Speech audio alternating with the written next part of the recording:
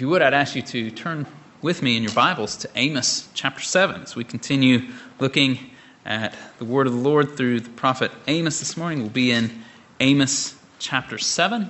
And as we consider this chapter, we're going to be breaking it up. First, we'll read the first 9 verses. And in those first 9 verses, we'll have 2 points. First, faithful intercession. And secondly, the test of the plumb line. Faithful intercession and the test of the plumb line. And then as we look through to verses 10 through the end of the chapter, the point there will be the Word of God brings opposition. So three points, two divisions in the text. Faithful intercession, test of the plumb line, the Word of God brings opposition. So let's look to the text. Amos chapter 7, beginning in verse 1. Amos writes under the inspiration of the Spirit, and he says, "Thus the Lord God showed me, and behold, he was forming a locust swarm when the spring crop began to sprout. And behold, the spring crop was after the king's mowing. And it came about, when it had finished eating the vegetation of the land, that I said, Lord God, please pardon. How can Jacob stand? For he is small." The Lord changed his mind about this. "It shall not be, said the Lord. Thus the Lord God showed me, and behold, the Lord God was calling to contend with them by fire. And it consumed the great deep, and it began to consume the farmland. Then I said, Lord God, please stop. How can Jacob stand? For he is small." The Lord changed his mind about this. "This too shall not be, said the Lord God." Then he showed me, and behold, the Lord was standing by a vertical wall with a plumb line in his hand. The Lord said to me, "What do you see, Amos?" And I said, "A plumb line." Then the Lord said, "Behold, I am about to put a plumb line in the midst of my people Israel. I will spare them no longer. The high places of Isaac will be desolated, and the sanctuaries of Israel laid waste. Then I will rise up against the house of Jeroboam with the sword." Now in these first 9 verses, the Lord shows to Amos 3 separate images. Verse 1, we have the swarm of locusts.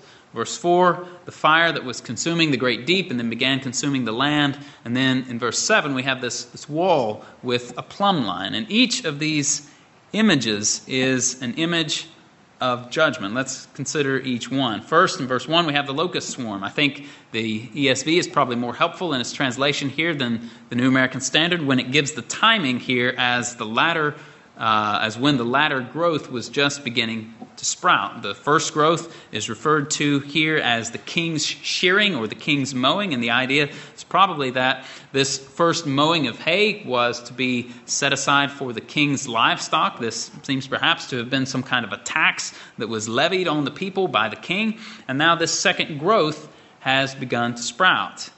And it's then that the locusts are seen to attack, and if they indeed did so, there'd be crop failure, perhaps leading to famine, and if there was famine, there would be devastation.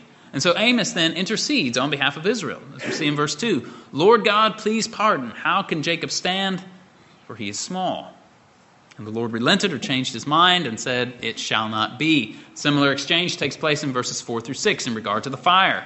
Fire consumed the great deep and began to consume part of the land. And again, Amos interceded in a manner similar to what he had done before. "Lord God, please stop. How can Jacob stand? For he is small." And again, the Lord changed his mind and relented and said, "This shall not be." Now, there are a few observations that are to be made here. There's one that's theological and 2 that are practical. The theological observation needs to be made in regard to this language about the Lord relenting or changing his mind, or as the King James Version translated it, the Lord repenting. We have to understand that this is a manner of speaking. In the true and ultimate sense, the Lord does not relent, repent, or change his mind. He has no evil or no sin of which he needs to repent. He is perfectly righteous and holy.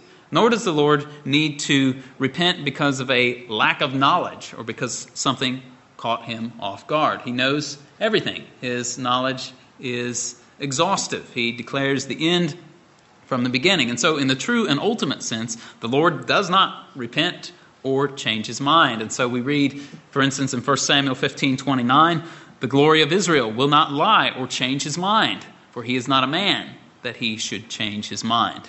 And so when we read then other passages of Scripture where it is expressly declared to us that the Lord repents or relents or changes his mind, we have to understand that this is a manner of speaking. This is a figure of speech in which God is communicating using human terms and human language to demonstrate something to us. Namely, that he is changing his outward behavior and his methods of acting. His will remains always the same, but his outward behavior changes based on the wickedness of people or on the repentance of people. In this case, his outward threat of judgment was relented based on the intercession of Amos.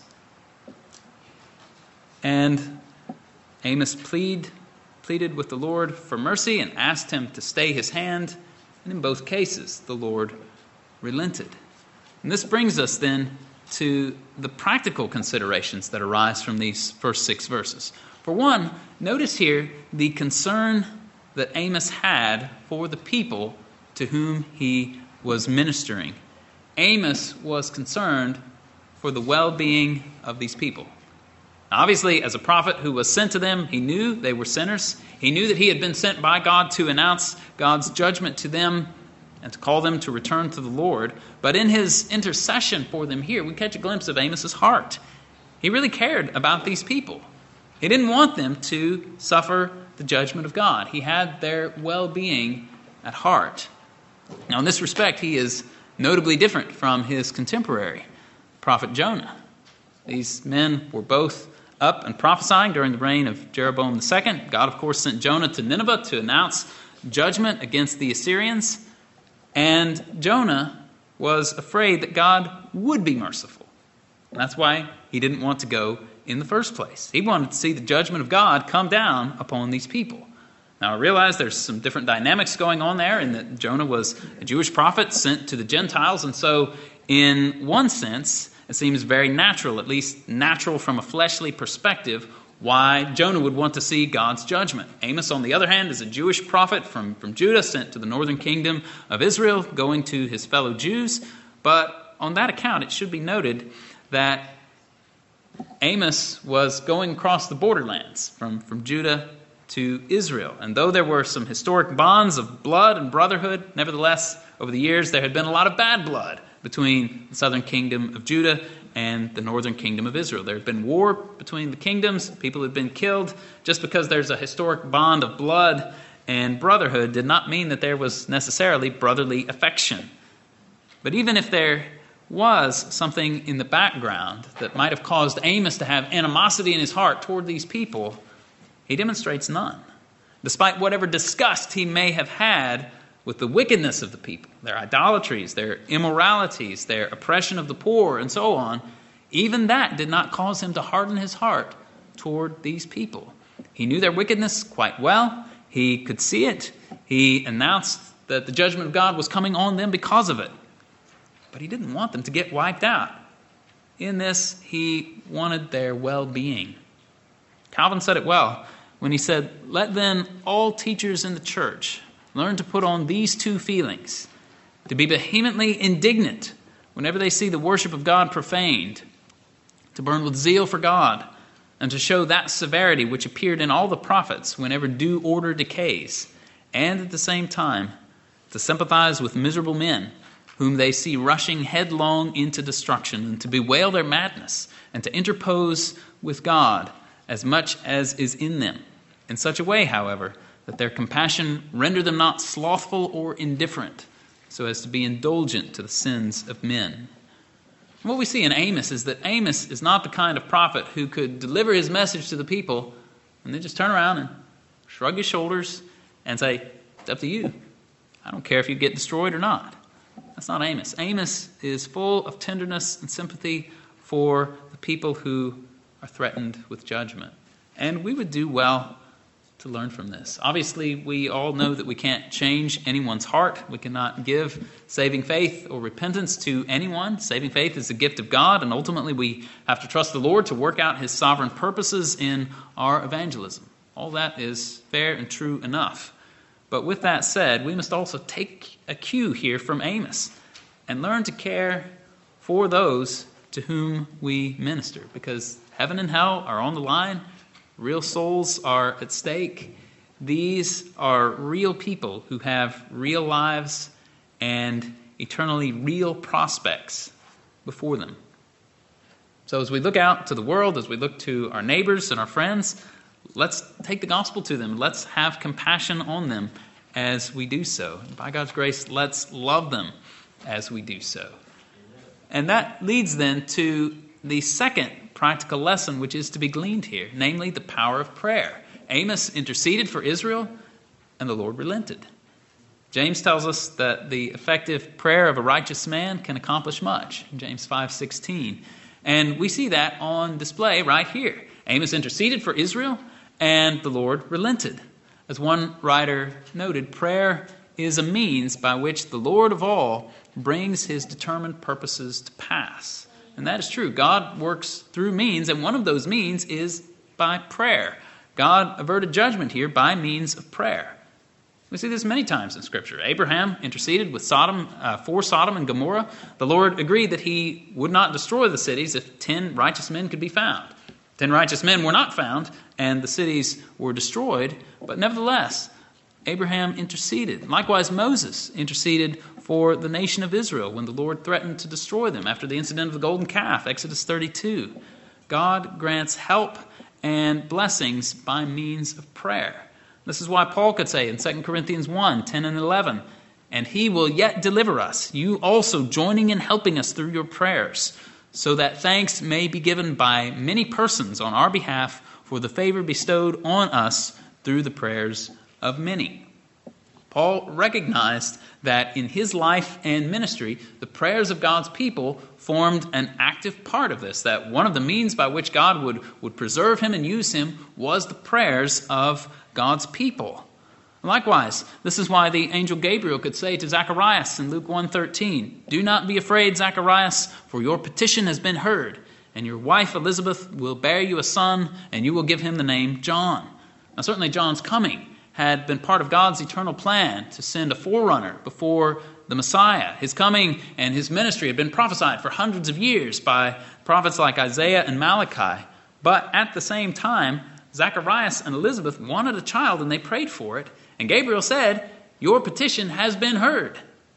God works by means of prayer. We don't twist God's arm when we pray, nor do we remind him of anything which he has forgotten.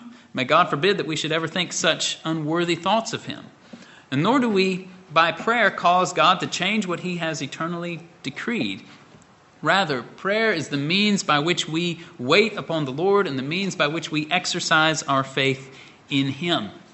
The German Lutheran Martin Chemnitz expressed it well when he said, "We, by our prayers, cannot stir up God and put him in mind of his duties. We do not pray to show that he is negligent and careless of our affairs. We do not view God as being hard and merciless or try to allure him by our prayers in order to change his mind. We know indeed that he is ready of his own will to give good things, especially to those who repent and humble themselves under the mighty hand of God, those who by faith do seek, knock, and ask. When we call upon God and think upon his promises, we bring with us likewise and exercise true faith. We do this because the Lord has promised all good things to him who knocks and asks." And so, friends, what this means is that we ought to pray. Let's pray for the souls of the lost, pray that they may be brought to saving faith. Let's pray for God's mercy upon wicked and rebellious people, wicked and rebellious nations. Let's also pray for God's people, that they may be built up and sanctified, and that they may in all things grow up into him who is the head, that is our Lord Jesus Christ, because God works by means of prayer, and we see that on display for us here in Amos chapter 7. Now, as we look to verses 7 through 9, we see that despite the Lord's relenting, it's worth noting, as this chapter continues, that judgment will eventually come. Though the prayers of Amos successfully averted the judgment that was threatened in these visions of the locust swarm and the fire, which consumed the great deep and began to destroy the land, nevertheless, verses 7 through 9 demonstrate that even though judgment may be delayed, it will eventually come on the ungodly. It was this third vision that begins in verse 7, where the Lord is standing by a wall. It's a wall that had been built with a plumb line, and the Lord is holding the plumb line in his hand. Now, far be it from me to claim great expertise in the realm of building trades, but in working on my father's nursery, I did have occasion to use a plumb line or a plumb bob on a time or two. I suppose we were working to build a frame for a wall on the end of a hoop house where you'd cover it with plastic and put the plants on the inside in the winter. And so I had the opportunity to use a plumb line. A plumb line is basically a string with a metal weight that's on the end of it, and then that is suspended down from above where a wall or a post is supposed to be set, and so that you can tell when it's truly vertical. The string's going to be vertical because it's got that weight on the end of it, and then you're supposed to get the wall or the post into line with where the string is. And so, if you want to think of it this way, a plumb line basically does for the vertical what a level does for the horizontal as you're seeking to build something. And so this wall here in verse 7 was built with a plumb line. In other words, it was built according to the true standard. Now, the ancient Jewish church and state were framed according to the true standard of God's Word. God had given them His good and holy law as the true standard by which their institutions were to be formed and by which they were to function. But the northern kingdom had diverged from that standard, both in regard to church and state. And now the Lord brings out the plumb line to compare where they're at, where this wall is at now, compared to the true standard. And so we read the Lord's words there in verse 8, "Behold, I am about to put a plumb line in the midst of my people Israel." And knowing that they will not match up to the standard as they ought to, the Lord immediately adds, "I will spare them no longer." The high places of Isaac will be desolated, and the sanctuaries of Israel will be laid waste. Then I will rise up against the house of Jeroboam with the sword. Though the Lord was willing to withhold judgment for a time, as we saw in the first 6 verses, His judgment would not lie sleeping forever. A time would come when the Lord would spare them no longer. They were out of plumb, as it were, because they had shifted away from His holy standard. In verse 9, we see that both the religious and civic institutions of Israel are singled out for destruction. The high places and sanctuaries where the false and ungodly worship was being carried out would be laid waste. And also the Lord announces that He would rise up against the house of Jeroboam with the sword. And this prophecy against the house of Jeroboam was fulfilled in the days of his son Zechariah. We're told of this in 2 Kings 15:10, about how a man named Shallum, the son of Jabesh, conspired against Jeroboam's son Zechariah and struck him before the people and killed him. And the text of 2 Kings goes on to say, 2 Kings 15:12, "This is the word of the Lord which He spoke to Jehu." Jehu was the founder of that dynasty in the northern kingdom a few generations prior to Jeroboam. "This is the word of the Lord which He spoke to Jehu, saying, Your sons to the 4th generation shall sit on the throne of Israel."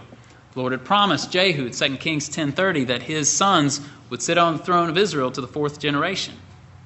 That's the way it was. The Lord brought judgment on that 4th generation after Jehu, fulfilling the promise to Jehu and fulfilling the promise here of verse 9 that the Lord would rise up against the house of Jeroboam with the sword. Now, the lesson to be learned here is that God's judgment will one day come on all who are out of plumb. The judgment may be delayed by the intercession of God's servant, but it will come one day like a storm and destroy the wicked. And the bad news is that all of us in our natural condition, apart from the grace of God, are out of plumb. So we read in Ecclesiastes 7:29, "God made man upright, but they have sought out many devices."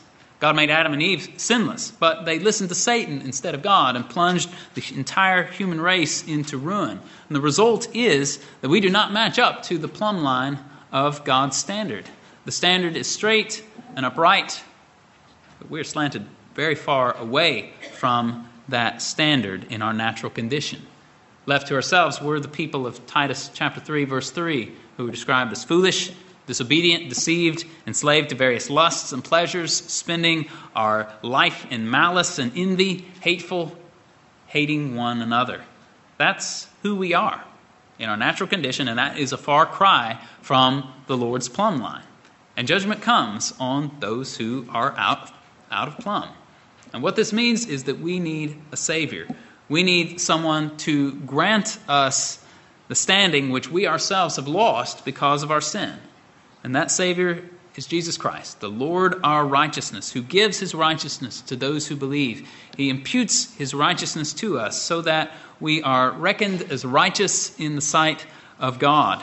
And not only is the righteousness of Christ imputed to us in our justification, but we ourselves are restored to that holiness and righteousness which we have forfeited in our sins. All who believe in Christ are not only washed from our sins and justified, all who believe in Christ are also sanctified. The Swiss theologian Johann Heinrich Heidegger defined sanctification helpfully when he defined it as the grace or gracious favor of God, whereby he, on account of Christ the Redeemer, through the Holy Spirit, restores the corrupted nature of man, justified by faith according to the Word of God, more and more to his image, so that in turn he daily dies to sin and lives to righteousness for salvation in Christ. It's in our sanctification that our corrupted nature is restored more and more to the image of God. Indeed, when Paul speaks of putting on the new man in Ephesians 4:24, he calls it the new man, which according to God has been created in righteousness and holiness of the truth. We're to put on this new man. And what is this but a restoration to the plumb line? We had shifted away from the plumb line because we had built on a foundation of sin that shifts like sand, but through Christ we are restored to the plumb line. We're brought back to the righteousness and holiness which we had abandoned. And so don't deceive yourself into thinking that you can continue to lean and totter away from the plumb line and yet be cleansed of your sins and justified in the sight of God.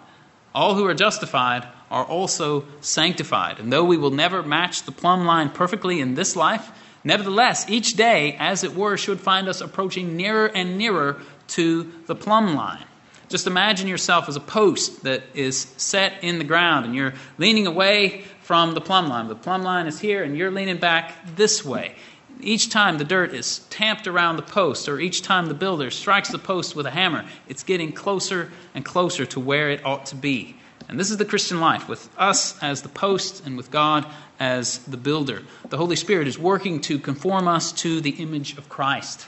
And so let's not be stubborn and resist the work of the Holy Spirit and continue to try leaning away while meanwhile the Holy Spirit is working to conform us to the image of Christ. Friend, these are your only options. Be restored to God's plumb line through repentance and faith in Christ, or to be devastated in ruins when the judgment of God comes. Now, if you have more questions about what it means to repent and believe in Christ, you can talk to me or to another Christian whom you know here. We would love to tell you more about what this means to repent and believe in Christ and to be restored to God's holy standard. Now let's look to the last 8 verses of the chapter as we come to our third point, which is the Word of God brings opposition. Let's look back to the text in verse 10. Then Amaziah, the priest of Bethel, sent word to Jeroboam, king of Israel, saying, Amos has conspired against you in the midst of the house of Israel.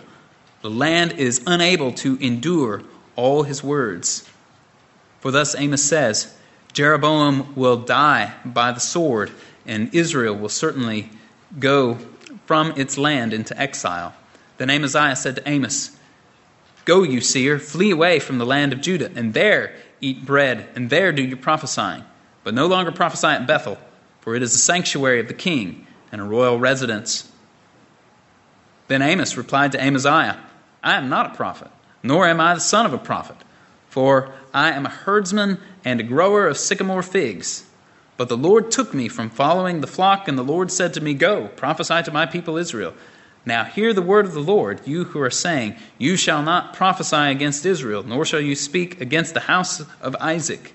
Therefore thus says the Lord, Your wife will become a harlot in the city, your sons and your daughters will fall by the sword, and your land will be parceled up by a measuring line, and you yourself will die upon unclean soil. Moreover, Israel will certainly go from its land into exile. Now, in these verses, we find a brief historical account of Amos's interaction with Amaziah, the priest of Bethel. Evidently, Amos's preaching had struck a nerve and had led Amaziah the priest to reach out to Jeroboam the king. And verses 10 and 11 give the words of Amaziah's message to Jeroboam. And what we find there is a mixture with a bit of truth and a bit of twist. The truth was that Amos had announced that Israel would go into exile. Amos had said as much in chapter 5, verse 27. But what Amos had not said is that Jeroboam would die by the sword. Amaziah is probably drawing from the prophecy given in verse 9, where Amos had said that the Lord would rise up against the house of Jeroboam with sword. Amos spoke of the house of Jeroboam and not strictly of Jeroboam himself. And it is noteworthy that we find in verse 10 that Amaziah charges Amos with conspiracy, as if he's launching some kind of plot against Jeroboam and the northern kingdom. But the reality is that there is no such thing at all that is going on. Amos is simply delivering the word of God to a rebellious people, announcing that God was going to do this thing, not trying to stir up a crowd to do this or not trying to take any violent action himself. It's no surprise, given Amos's message, that Amaziah says that the land is unable to endure his words. The land could not endure his words because it had no place for them, no place for the truth of God, no desire to repent and return, no desire to seek the Lord that they may live. And having no desire to hear the words of the prophet, Amaziah tells Amos to go back home. In verse 12, Amos is ordered to get out of Bethel because this is the place of the royal residence and because that was the sanctuary of the king, or we might think of it as the state-sponsored center of worship. And in his way of telling Amos to go back home, there's a bit of a hint of the view with which Amaziah probably views Amos. He says to him, "Go, you seer, flee away to the land of Judah, and there eat bread, and there do your prophesying." When he says, "There eat your bread," he seems to imply that he's viewing Amos as someone who's in it just for the money, as if he's just prophesying in order to make a living so that he could eat his bread. Now that may well have been the way that Amaziah functioned, as he's a priest there at Bethel. He might be just doing the priest thing to earn his living, but that's not why Amos was prophesying. And so Amos replies to Amaziah in verses 14 and 15, and he says, "I am not a prophet, nor am I the son of a prophet, for I am a herdsman and grower of sycamore figs. But the Lord took me from following the flock, and the Lord said to me, 'Go prophesy to my people Israel.'" Now, in saying what he says, we might at first scratch our heads a little bit. He says, "I am not a prophet." Well, what do you mean you're not a prophet? You're prophesying to the people here. What's going on? Well, as he goes on, it's clear that he's not denying absolutely that he is a prophet. He goes on to make clear that the Lord told him to prophesy, right? That's what he says in verse 15. "The Lord said to me, 'Go prophesy to my people Israel.'" And he was obedient to that call. He was prophesying. And so in that sense, he was a prophet. But what he's denying is that he is a prophet in the professional sense of the word. He was not trained up to be a prophet. Now, in the historical account of 2 Kings, especially in those portions connected with the prophet Elisha, we read about a group of men who were called the sons of the prophets. You find reference to them in places like 2 Kings 2:3, 2:7, 2:15, 4:1, 4:38, 5:22, and chapter 6, verse 1. The scriptures themselves don't tell us a whole lot about these men and what they did or who they were, but it seems very likely that these men referred to as the sons of the prophets were students who studied the word of God under prophets like Elisha and were themselves likely teachers of the word of God. And so Amos replies to this charge that he's prophesying just for money by saying, "No, I'm not that kind of a prophet. That's not my livelihood. I've not been trained for this. I'm a farmer. I work with herds and sycamore fig trees. I'm doing this because the Lord has given me a special and direct calling. The Lord took me from following the flock and brought me here to speak these words to all of you, and so here I am." This, more or less, was the position of Amos. He'd not been trained up to be a prophet, nor had he been a long-standing prophet. He's a herdsman and a tender of trees whom the Lord called to prophesy. And as the end of the chapter makes clear, This was the very thing that Amos continued to do. He did not back down at all from the pressure that Amaziah applied to him to make him stop. And so in verses 16 and 17, he confronts Amaziah head on. He says, "Now hear the word of the Lord. You who are saying, you shall not prophesy against Israel, nor shall you speak against the house of Isaac. Therefore, thus says the Lord, your wife will become a harlot in the city, and your sons and your daughters will fall by the sword. Your land will be parceled up by a measuring line, and you yourself will die upon unclean soil. Moreover, Israel will certainly go from its land into exile." Now let's learn a couple of lessons here from this latter portion of chapter 7. The first lesson is this: don't be surprised when the word of God is rejected. Don't be surprised when the word of God is rejected. This is par for the course. By and large, the ungodly don't like the word of God. By and large, the ungodly don't want you to proclaim the word of God to them. They want you to be quiet, to cease and desist, or perhaps to proclaim the word of God somewhere else, just not to them. They will misinterpret or at least misrepresent what you are doing, even as Amaziah did here when he claimed that Amos had conspired against the king, and whether intentionally or accidentally, they will garble the message. They'll put things in your mouth that you did not say. Maybe because they didn't understand, maybe because they're just looking for some way to hurt you. But don't be surprised. This is the way it is for the servants of God. This is what happened to Amos.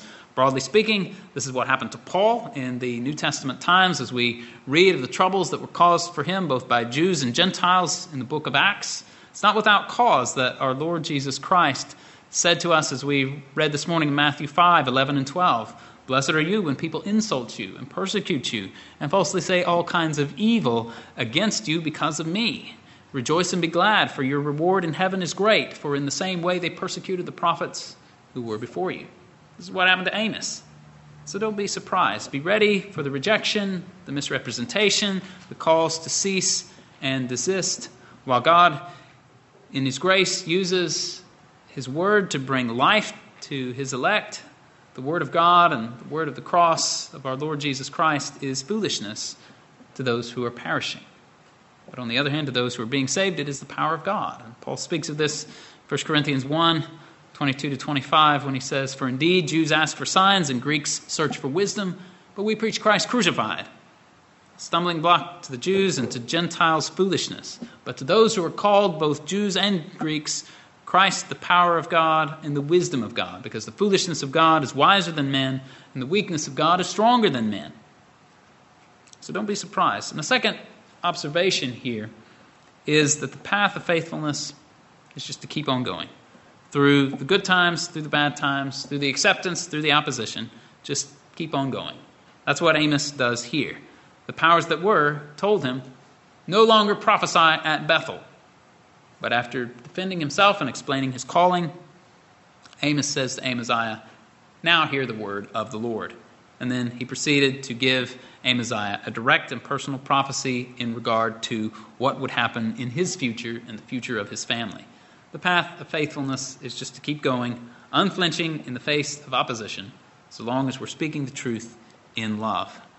And thus it was that Paul told Timothy, "Preach the word. Be ready in season and out of season. Reprove, rebuke, exhort with great patience and instruction, for the time will come when they will not endure sound doctrine." Well, that language there in 2 Timothy of in season and out of season seems to be used in reference to times when people, on the one hand, will receive it, that's in season, versus on the other hand, when they won't receive it, when they'll oppose it, that's out of season. Now, obviously, we want people to receive the word of God, to accept it, to believe it, to obey it. That is the ideal circumstance. But even when the opposite is true, we have to keep going, have to stand our ground, keep holding fast to the truth and holding out the truth. Let's speak the truth in love, but always make sure that what we say in love is actually the truth. These are interesting times in which we are living. It seems like the complicated narrative that is the story of our times, the plot only thickens by the day. These are times when there are many voices which would want us to cease from speaking the truth of the Word of God, the truth of those things which our Lord Jesus Christ and His apostles and prophets have taught us. In speaking those things, they say we're stirring up trouble. And indeed, we are stirring up trouble when we speak the word of God to the lost. Consciences are accused, hatred is aroused, and so forth. And what is this but modern-day Amaziah is saying to Amos, no longer prophesy at Bethel, for it is a sanctuary of the king and a royal residence. Amaziahs never really go away, do they? They show up all the time and say, stop speaking, stop preaching, stop proclaiming Jesus. But the path of faithfulness is to just keep going, to accept whatever insults may come our way and just keep moving along. And we do this, as Paul would say in Philippians 1, 28 and 29, in no way alarmed by our opponents, which is a sign of destruction for them, but of salvation for you, and that too from God. For it has been granted to us for Christ's sake, not only to believe in him, but also to suffer for his sake. This is the path of faithfulness. May our Lord Jesus Christ strengthen us by his Spirit so that we would be ready in season and out of season. May he hold us fast and keep us faithful in the evil day. Let's pray. Our Father, we thank you for the example of Amos and his faithfulness in persevering in times of opposition. Lord, we pray that you'd grant us wisdom, appropriate boldness, and perseverance as well. Lord, let us never shrink from the truth of your word, but let us hold fast to it and continue holding it out to a lost and dying world who are desperately in need of it. We ask this in Jesus' name. Amen.